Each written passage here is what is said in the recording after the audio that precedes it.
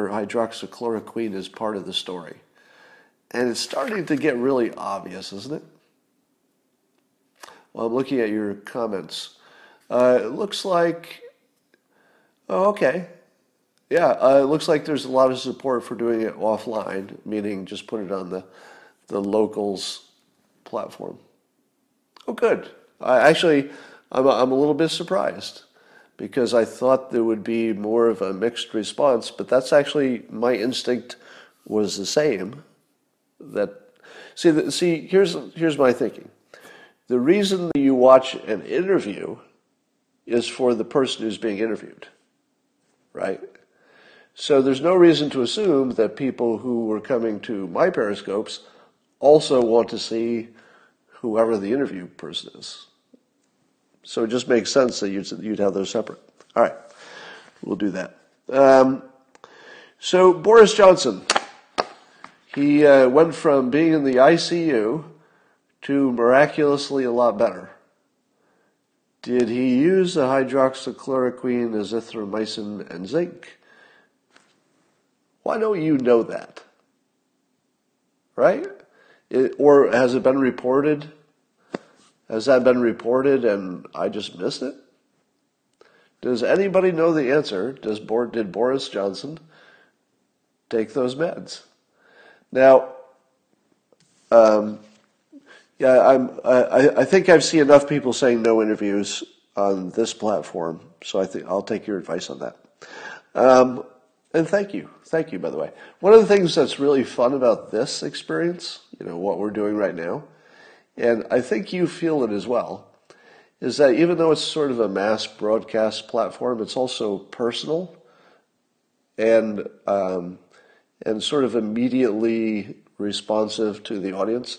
What I do is it's almost like it's a live audience. Well, it is a live audience, but not in person. In the sense that I'm adjusting based on the response all the time. So that's kind of makes it more fun because it can evolve in its natural way. So yeah, press should tell us more about hydroxychloroquine. So I had thousands of people unfollow me this week, and all for the same reasons, which is they were badly brainwashed at some point in their life and don't know it. Now, that's my hypothesis. Let me support that way of thinking with the following anecdote. When I was in 6th grade, my 6th grade teacher did an exercise with the class that I think changed me forever. It didn't do it right away, but as I thought about the experience, I think it forever changed how I see the world. And here was the exercise. He asked us each, the students, to come up one at a time and write on the chalkboard in front of the class something we would be willing to die for. To die for. Now remember, we're 12 years old. So each of us go up and we're like, I don't know, And so it's my turn to go up to write something that I would die for.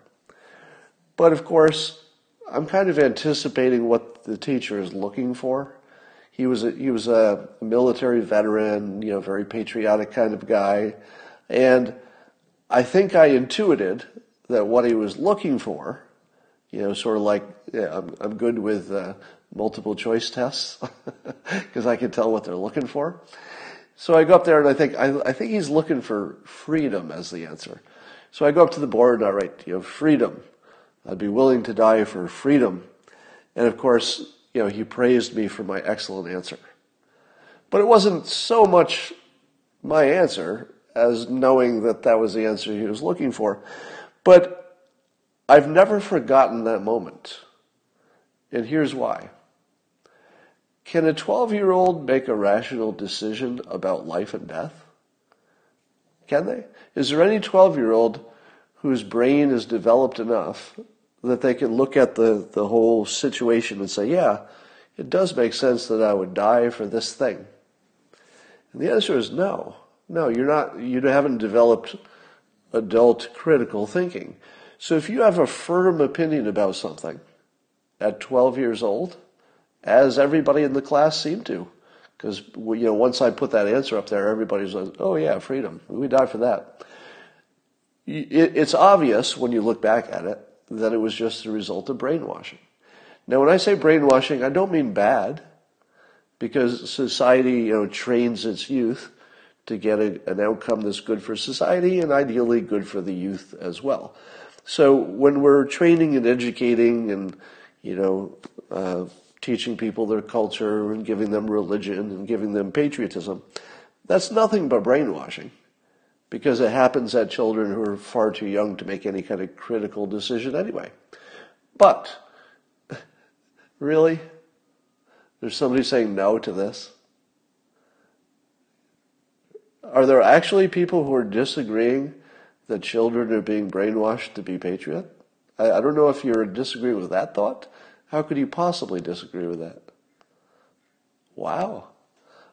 Most of the comments are disagreeing that we brainwash children.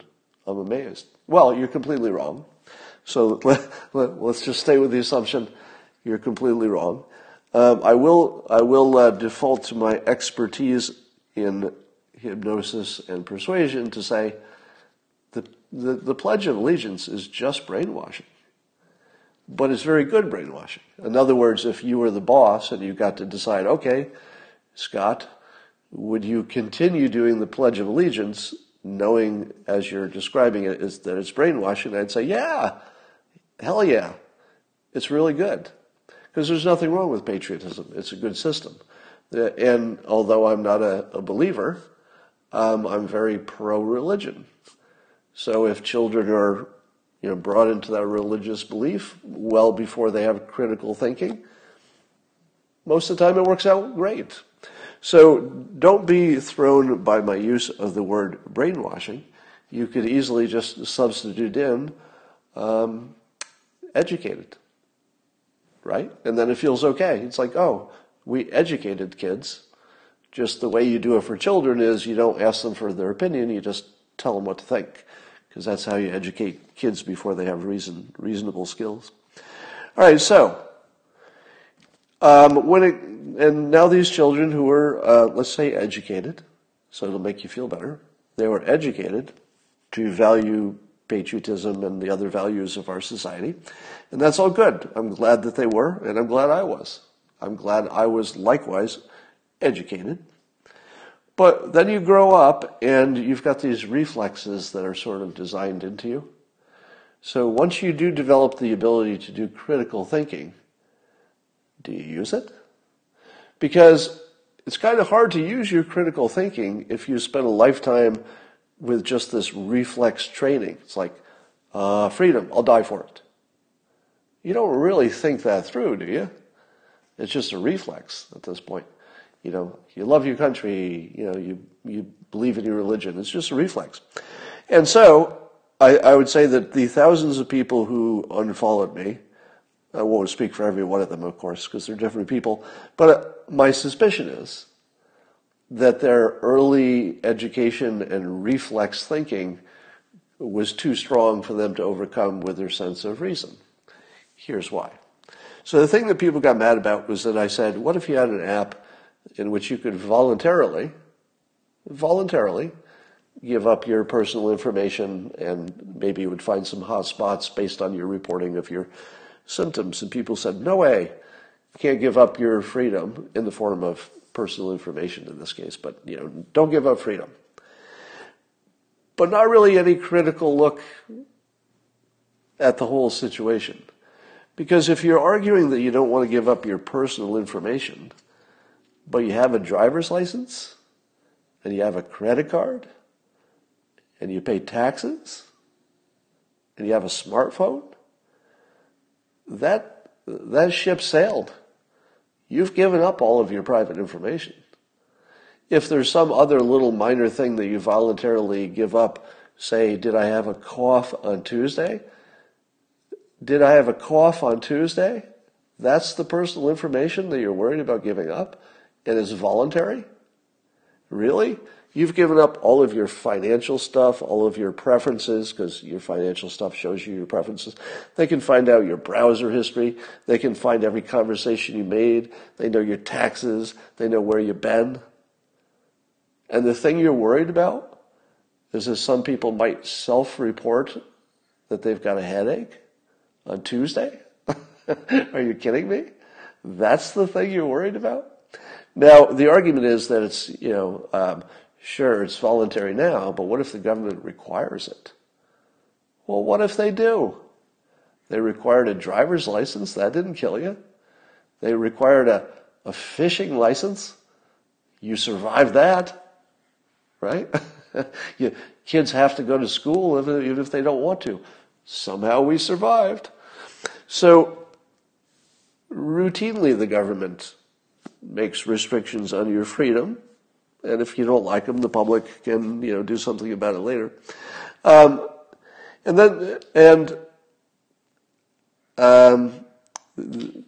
most controversial thing I said, which there was a Some idiots on the conservative treehouse decided to take me out of context and misinterpret me. So here's what here's what they interpreted. Let's see if I can find their quote. Because I can't find it. I thought I wrote it down. But anyway, the thing that they got upset about, or wrote a little hit piece on me today, is that I said that the sooner, so here's my tweet, the sooner that the public realizes that they will have to give up privacy to beat the coronavirus, the sooner we can beat it. What the conservative treehouse changed that to is should. They actually inserted the word should. My statement is an observation. I observe that our concern about privacy and our reflex for freedom is preventing us from the obvious solutions, which would be to know if somebody has it and doesn't have it, to check your genetics to see if there's anything that makes you especially susceptible, that sort of thing. And maybe checking your location or something. So I'm not saying that those are, that you have to like those things or even that they would necessarily be effective. But I'm pretty sure that the solution to the coronavirus will involve at least a little bit, whatever that looks like, at least a little bit of giving up your privacy temporarily. Now, could the government keep doing whatever it's doing forever if you give it up temporarily? It's a slippery slope. Well, yeah, they could, but that's the problem with literally everything in life. That somebody could do the wrong thing. Anytime. It's not special. There's nothing special about this. The government can do bad things and try to get away with it anytime they want. Nothing special. All right.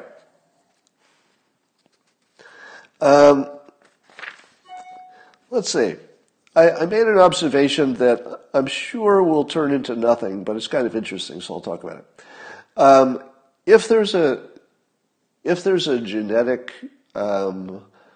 marker for who's more vulnerable, and there's some speculation in the scientific and medical community, there's something about your ACE2 receptors in your lungs, and I think you could genetically test to see if you have that characteristic. There seems to be something that, in a general way, it might track with different ethnic groups, but that doesn't necessarily mean if you're within that ethnic group that you have those receptors or don't. It's just more correlated as I understand it. Now, that doesn't mean that any of that, if it were actually tested in more rigorous fashion, would be correlated with outcomes. I don't know that that's true. But here's what I noticed. There did seem to be, at least by eyeball, but not necessarily if you really dug into it, at least by eyeball, it seems that people of Germanic background were having better outcomes. So, for example, Germany has a low death rate. Denmark seems to be doing okay. And Sweden is not having a good outcome in terms of their death rate. Their death rate is above 8%, which, if you ranked it in the world, it wouldn't be very good. But they also didn't do much mitigation. So the fact that Sweden is higher than Germany's and Denmark makes sense, because they didn't do as much to stop it. But then you look at the United States, and you look at the states within the United States that have the greatest population of Germanic people who settled, and they also have, for the most part, it's not 100% correlation, but for the most part they have also low death rates. Now they have other things and other correlations, so it would be hard to tease out what's really the cause, what isn't. For example, the states that also have the greatest Germanic populations in the United States also happen to be not very dense, and they don't have a lot of international travel. So it could easily just be that, right? It could easily be that it's just a coincidence. As soon as you studied it, any kind of genetic difference would fall away. But there's certainly enough suspicion that it's worth looking into, especially because young, healthy people do die. Don't you think that if you tested the young, healthy people, it's less likely that you would find they had some hidden health problem, like, oh, they actually had a heart problem we didn't know about. That could be the whole answer, actually. But the other possibility is that there is some genetic thing. And how hard would it be to find it?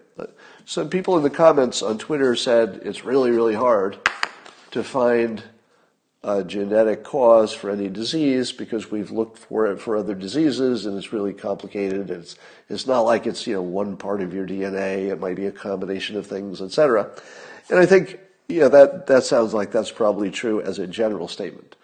But here's my question. If you have a suspicion that it's these ACE2 inhibitors, couldn't you just look at that? Because given that we know it's a lung-related problem, if you just looked at just lung-related genetic issues that we know are things, would we not at least rule it in or rule it out? So at the very least, I would think, and I think I've heard that there is some genetic study going on, maybe more than one place. So I suspect it can't take that long to get that data. Because the genetic study isn't, correct me if I'm wrong about this, but if you're looking at the genes for a correlation, you don't have to do I don't think you have to do a controlled study. I think you just have to look at the outcomes and then look at the genes and say, oh, the people with these genes had better outcomes. I think, right? So we should be able to just take a bunch of blood samples from people who have known outcomes. Wouldn't we be done in maybe 2 weeks? 2 weeks if you're working hard? Couldn't you test enough to know if there's something there? So my feeling is that it's been about 2 weeks since I first heard that somebody, I don't know who, was going to start looking into that. So any day now I'm expecting that we're going to find out if that's a thing. And maybe that gives us a little more information for battling this thing.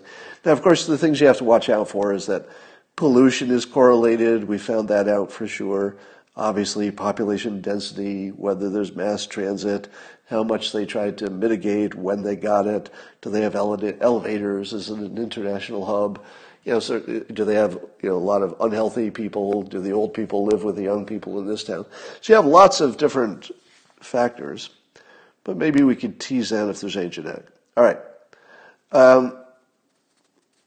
So I'm moving closer to the opinion. I don't have a firm opinion yet about what the exact right go back to work strategy would be. So anybody who's hating me for suggesting ideas is not really understanding that I'm not promoting ideas. I'm just brainstorming, right? I'm surfacing ideas, see how people react. If the way people react is, no, I will not give up my privacy, it doesn't matter if it's rational or not. If it turns out that you can't convince people they should give up a trivial bit of privacy, such as, did you cough on Tuesday? If that's a problem, and people can't be talked out of it, well, that informs your policy possibilities. Because you have to deal with the whole person, the rational part that's small and the irrational part that's gigantic.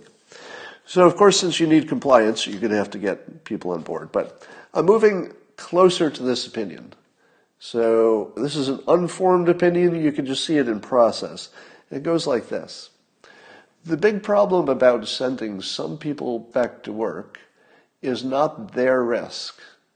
In other words, we do live in a country in which we sort of generally agree that if an individual has an opportunity to take a risk that only affects them, we're going to be a little flexible about that because that is just, your human freedom to take the risk that makes sense for you. But we get a little prickly as a society, or any society, if your personal risks cost someone else money. So if the thing you're doing is going to raise my taxes or raise my health care or make me pay for more police force or whatever, if it's going to affect me, then I want to vote on that. Now here's where I'm going on this. We have situations in society where people have different risk levels, and we compensate for that. take car insurance. The people who have the highest risk pay the most car insurance. And we mostly are okay with that, even though it seems to me terribly unfair, compared to everything else we do in life. Because, when I was a young man, I was in the category of risky drivers, but I wasn't personally risky. Because I didn't drive especially fast. I had good reflexes. You could do the checklist. So I just wasn't a risky personality. But I was still in that category. And I complain about it constantly. But I'm not going to, start a revolution over it. Because there is a credible reason that it's done. And the reason is you kind of do want to move the risk as much as you can to the people who are the risky people. Because society says that feels better, feels more fair. We don't have to do it, but if it's the only way that society can say, yeah, I hate it, but I get why you're doing it. Sometimes that's the best you can do. And so here's my question. Is there a way that the people who want to take on the personal risk of going back to work, is there a way that we can let them do that, but also somehow wall off that risk so they're the only ones that take it? Now, the obvious answer to that is yeah, because the people at risk in most cases, they can choose to sequester themselves so severely that they're really not taking the same risk. So that's one way. The risky people can go to work. Grandma can, lock herself in a room for 3 months if she chooses. She doesn't have to, but she could. But could we go further than that? Could we? Because here's my concern. And it's not the only concern, but as we're working through the options, some things start to rise up as more important than others. I don't want my healthcare service to be unavailable to me because someone else decided that their risk reward was sufficient for them to go back to work. In other words, other people's choice about risk will fairly immediately impact me, or could, in terms of my healthcare availability, etc., and that's very important. So, is there a way that you could wall off the healthcare burden so that people who do want to take that risk would be, I'll just throw this out as a possibility. You could say, yes, if you get the coronavirus, you can go to this hospital, but not any of the other ones in your area. So just throwing out an idea here. So you'd have one hospital, it would not be over capacity when you start, but you'd say to the people who want to go back, all right, if you get trouble, the only hospital that's going to take you is the one we've designated. And if you going back to work causes a lot of you to be dying, well, you might have to be waiting in line and dying on the sidewalk because it's just going to be this one hospital. Everybody who's decided not to go back to work and just wanted to sequester, they're going to get, these other hospitals so they can get their operations and their heart surgeries and everything else. Now, I'm not saying that's the perfect answer. I'm giving you an example of how you could creatively shift the risk from the people who say, that's not a risk I want to take, to the people who quite reasonably say, I will take that risk. I'm an American. I've got freedom. I take that risk. Can you wall it off and just, find a way to limit it? Now, you could do it with financially. That'd be another way. You could just say, you can go back to work, but given that there's going to be such a burden to the healthcare system, would you mind, those of you who go back to work, let's say pay 10% extra on your healthcare for 6 months. You can go back to work. We're just going to move the burden of the risk so that you're the ones taking it, and the ones who don't want to take the risk don't have to. Now again, I'm not saying that's the answer. What I'm saying, you have the freedom to not earn money, correct? Yeah, everybody would be weighing their physical risk with their economic risk and everything else. But I have empathy for the freedom-loving people who say, let us decide if we want to take that risk.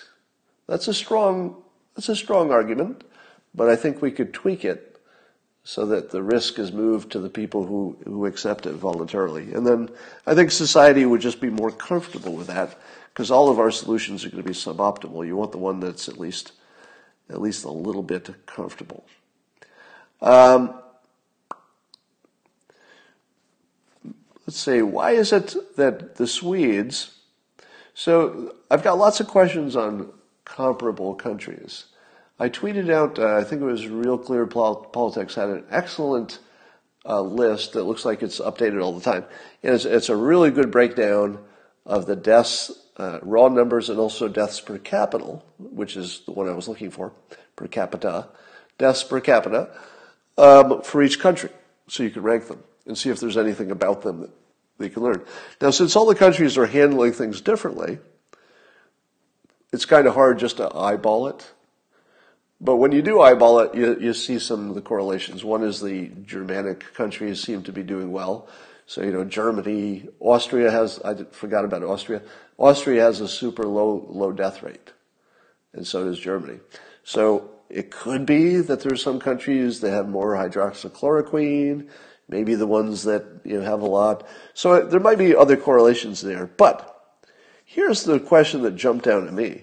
So the Swedes famously did not do aggressive government-mandated, lockdown. Apparently, a number of citizens are taking it upon themselves to work at home or not commute or keep their kids home from school. But in general, the Swedes did not take the heavy-handed government boot process. But here's the data I don't know. What's happening in their hospitals? So I can see the death rate. I can see the infection rate, and that's good. That gives me a little bit of visibility. But the Swedes are deciding to, let me put it this way. Why don't I know if the Swedish hospitals are overrun already? Why don't I know that? Doesn't that come down to the most important thing? Because if Sweden is saying, we'll just play it by ear, and their hospitals are not overrun, that's kind of a really important fact, isn't it? Really, really important. Somebody says 40% of Swedes work from home. I think I need a fact check on that. Wouldn't doubt it. Could be. So, and also there's some evidence that the Swedes are not doing as much testing, so it's possible that their infection rate is higher than reported. But all of that would still end up in hospital deaths. So the key thing is, what's going on in the hospitals in Sweden? And why are they not worried that the hospitals are overrun? And again, what question does the press not tell us? Hydroxychloroquine. Is Sweden using a lot of it? Are all the countries that are having a good outcome, Germany, Austria, do they have a lot of hydroxychloroquine? Now, it could be that it's not important, but I think I'd like that reported too. So every time we see, in fact, here's what I'd like to see. I would like to see the same chart that Real Clear Politics has that shows the death rates by country per capita, but there should also be a column that says whether, let's just say high, medium, and low usage of hydroxychloroquine. Because it'd be hard to get, too much specifics on that. But you could probably rate the countries in terms of whether they're being aggressive and giving it to people early, or they're playing it by ear, or they just don't have any. Those three cases. Because is there a correlation? By now we should see it in the death rates, right? What would you think was true if Germany and Ireland and Austria, who all have unusually low death rates, what would you think was true if they also had high use of hydroxychloroquine? That would tell you something, right? All right. Every day on Twitter, people are still asking me what makes this virus special. Now, how do you not know that by now? Right? How could you have gotten this far in the world and this far into the year and not know that this virus is not like the other ones? How do you not know that? I mean, it's not even a criticism. I'm just curious. Like, how do you not know that? At the very least, how do you not know that it's having an impact on hospitals? Is that a fact that nobody mentioned? I don't know. It's puzzling. All right. Let's see. So yeah, all the people who don't want the government to collect their private information, the reason that I say it's probably a reflex that they say that is I don't think they think through that the government has all their personal information, and if the government has any reason to look into you, they just file some paperwork with the courts and they've got all your information, everything in your phone, everything else. So your private information, that was gone a long time ago. All right.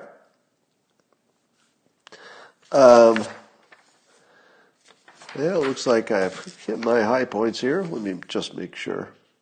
Oh, here's an idea that was suggested by a dentist. So as you know, dentists have medical training of special sort, and they're used to dealing with infected people. You know, the dentist office worked right through the AIDS epidemic and still do.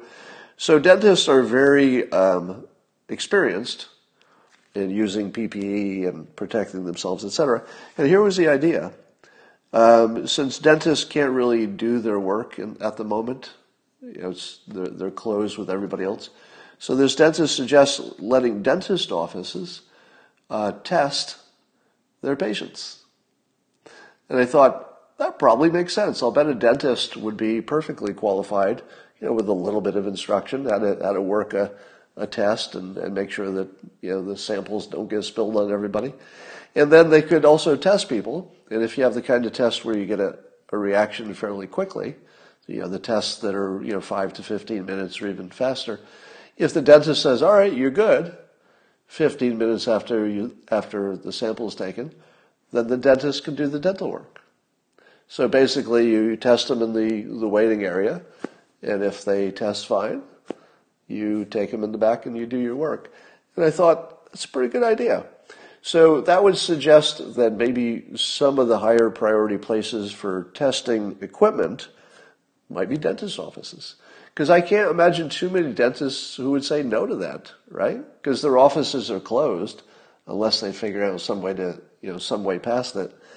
And given that most of them would jump in and help, and maybe people would pay for the test as well as the dentistry, why not? Seems like a good idea. So I was asked on Twitter to boost that idea, so that's what I'm doing. I'm boosting it. All right. I think that's about it for today. So, somebody says that's a brilliant idea. Well, I wish it had been my idea. It is a brilliant idea, I think. It wasn't mine, but it's a good one. They give infections, I suppose. All right, I'm just going to look at some of your comments. Is there anything that I said today that is bugging you especially? Scott's Health app tells the feds you missed a dose and you get cops at your door to force Trump pills. The slippery slope people are the least rational among us. Are you sticking with your 5,000 net deaths? I am, yes. I am sticking with it, which does not mean that therefore it'll be accurate. But I am sticking with it as being closer than any other public forecast. So that doesn't mean I'm right. We'll find out. Now, for those of you who are new, when I say net, we know we're saving tens of thousands of lives just by having the economy shut down because we're not having the same kinds of traffic accidents. You'd have to add back in any extra suicides and domestic murders, I guess. So you'd have to include everything, pluses and minuses. But I think if you do that, we might end up closer to 5,000 net deaths, which would be a gross of maybe 50,000. So somewhere around 50,000 gross deaths, because I'm thinking that the estimate of 60,000 will probably come down again. But let's say 50,000 deaths, you're probably going to subtract down 40,000 people you saved. That's going to be around 10,000. My estimate of 5,000 would be the closest one in the country, I think.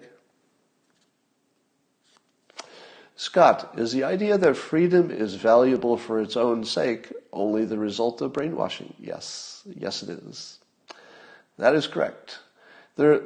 Freedom being valuable for its own sake is a ridiculous idea, and you would only have that if you were brainwashed. If you were not brainwashed, you'd say, well, freedom is one variable. Let me look at my other variables. Okay, I'll balance them all, and sometimes I'll give a little bit of freedom up, but I'll get a big gain. I'll give a little bit of freedom up, but at least, I got my operation. So, no, if somebody thinks that freedom is just sort of a universal good and you don't have to ask any other questions, that would be brainwashing, absolutely. Does the White House monitor my ideas? Well, I don't know what monitor means. I will tell you that my followers on Periscope and on Twitter include lots of people in lots of places from Congress to White House. So I do know from confirmation from various people that I have high visibility. So a lot of people are seeing my ideas. I just don't know who and when. Can I try to get Trump on Periscope with you? Yes. Yes, I will do that. I will try to get Trump on Periscope. I think we have to get closer to the election. But there's not a zero chance that I could get him. I don't think the odds are good. I think the odds of getting Trump to do a 2-minute connection on Periscope with me are low. The odds are low, but probably 200,000 people would see it. Double my normal traffic if he was on there, and having 200,000 people hear your message in an election season, it's not a terrible use of time. And obviously, I would be an interesting interview, let's say. Brainwashing or setting social standards, same thing. Somebody says you're constantly selling past the sale. It's your main way. Well, people who know persuasion do that just automatically, so you're right. Is Chris Cuomo on the Trump pills? Well, my same complaint. Why don't you know that? Don't you think that CNN should report whether or not Chris Cuomo is taking the Trump pills? I guess George Stephanopoulos and his wife also tested positive. Don't you think ABC and they would want to tell you if they used the Trump pills, the hydroxychloroquine?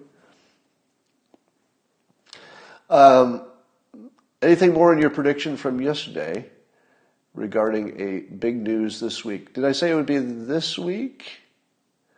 I don't know if the news will be this week, but there's some big news coming, but no update on that. Somebody says start with Don Jr.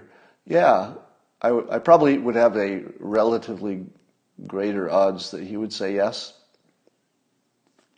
That's a good idea. I'll try that, actually. Do you believe we are being told all the government knows about this pandemic? No, I don't. Not that that's necessarily bad.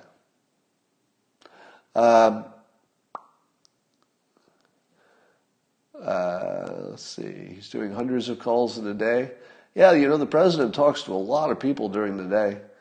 So who knows? Interview Chris Cuomo. I would love to do that. I doubt you'd say yes, but he would be a great interview. Who did you discuss doctors across state borders with in telemedicine? All right, in the case of telemedicine, I did make a direct contact with a staff member of Congress who did confirm that the idea was immediately given to the task force and also confirmed that it got a positive response as soon as it was there. Now, That's very different from saying that my suggestion for telehealth, allowing people to do it across state boundaries, it's very different from to say that I suggested it than it is to say that's why they did it. And that would be a big leap. Because the reason I suggested it is that it was obvious. Right? So if you suggest an idea that smart people who are working on a problem should have seen themselves, chances are they did. So I can't make any assumption about anything I did that ultimately changed any policy decisions. But I do think it's generally productive that if you see something that could be a gap in the thinking, that you're trying to fill it in, you just check in, make sure they thought of it. I mean, that has value. You just don't know when it has a lot of value. When should we consider the feet toll? A year from now? I don't know what that is. Do you read the Babylon Bee? Yeah, it's hilarious. They're great. Do you agree with the Patriot Act? I've never spent a lot of time looking into it. When will a leader be bold enough to set a date? I think that's coming. A few weeks. Which country will most hack our election? We already know that. It's China, by far. They're already working hard, apparently. When will Joe Biden drop out? I don't know that he'll drop out. He might turn things over to a vice president candidate and/or vice president if he got elected. But I don't. It's starting to look like he's not going to drop out. It looks like the play is, for the important Democrats to make sure that they've got their vice president in place and the cabinet and stuff. Why can't you pronounce the Trump pill properly yet? Hydroxychloroquine, azithromycin. No, azithromycin and zinc. Takes practice. I'm not there yet. Let's see. Looking at your questions, is Fauci off the reservation? I can't find myself getting interested in the Trump versus Fauci stuff because that feels artificial, doesn't it? Like, do you see anything in the way that Fauci talks in public that would lead you to believe that, or Trump, that would lead you to believe that when the two of them are in a room talking about stuff that they have any problem? I don't feel like it. It feels like they're working together just fine. That doesn't mean they have to agree on everything. Yeah, Fauci's not going to get fired. Do you think Mark Cuban will be on the Back to Work task force? Yeah, let's see. That's a good question. Would Mark Cuban be on it? I'm going to say no, but not because he wouldn't be great to be on it. And I think, since I can't read his mind, I'm just guessing, right?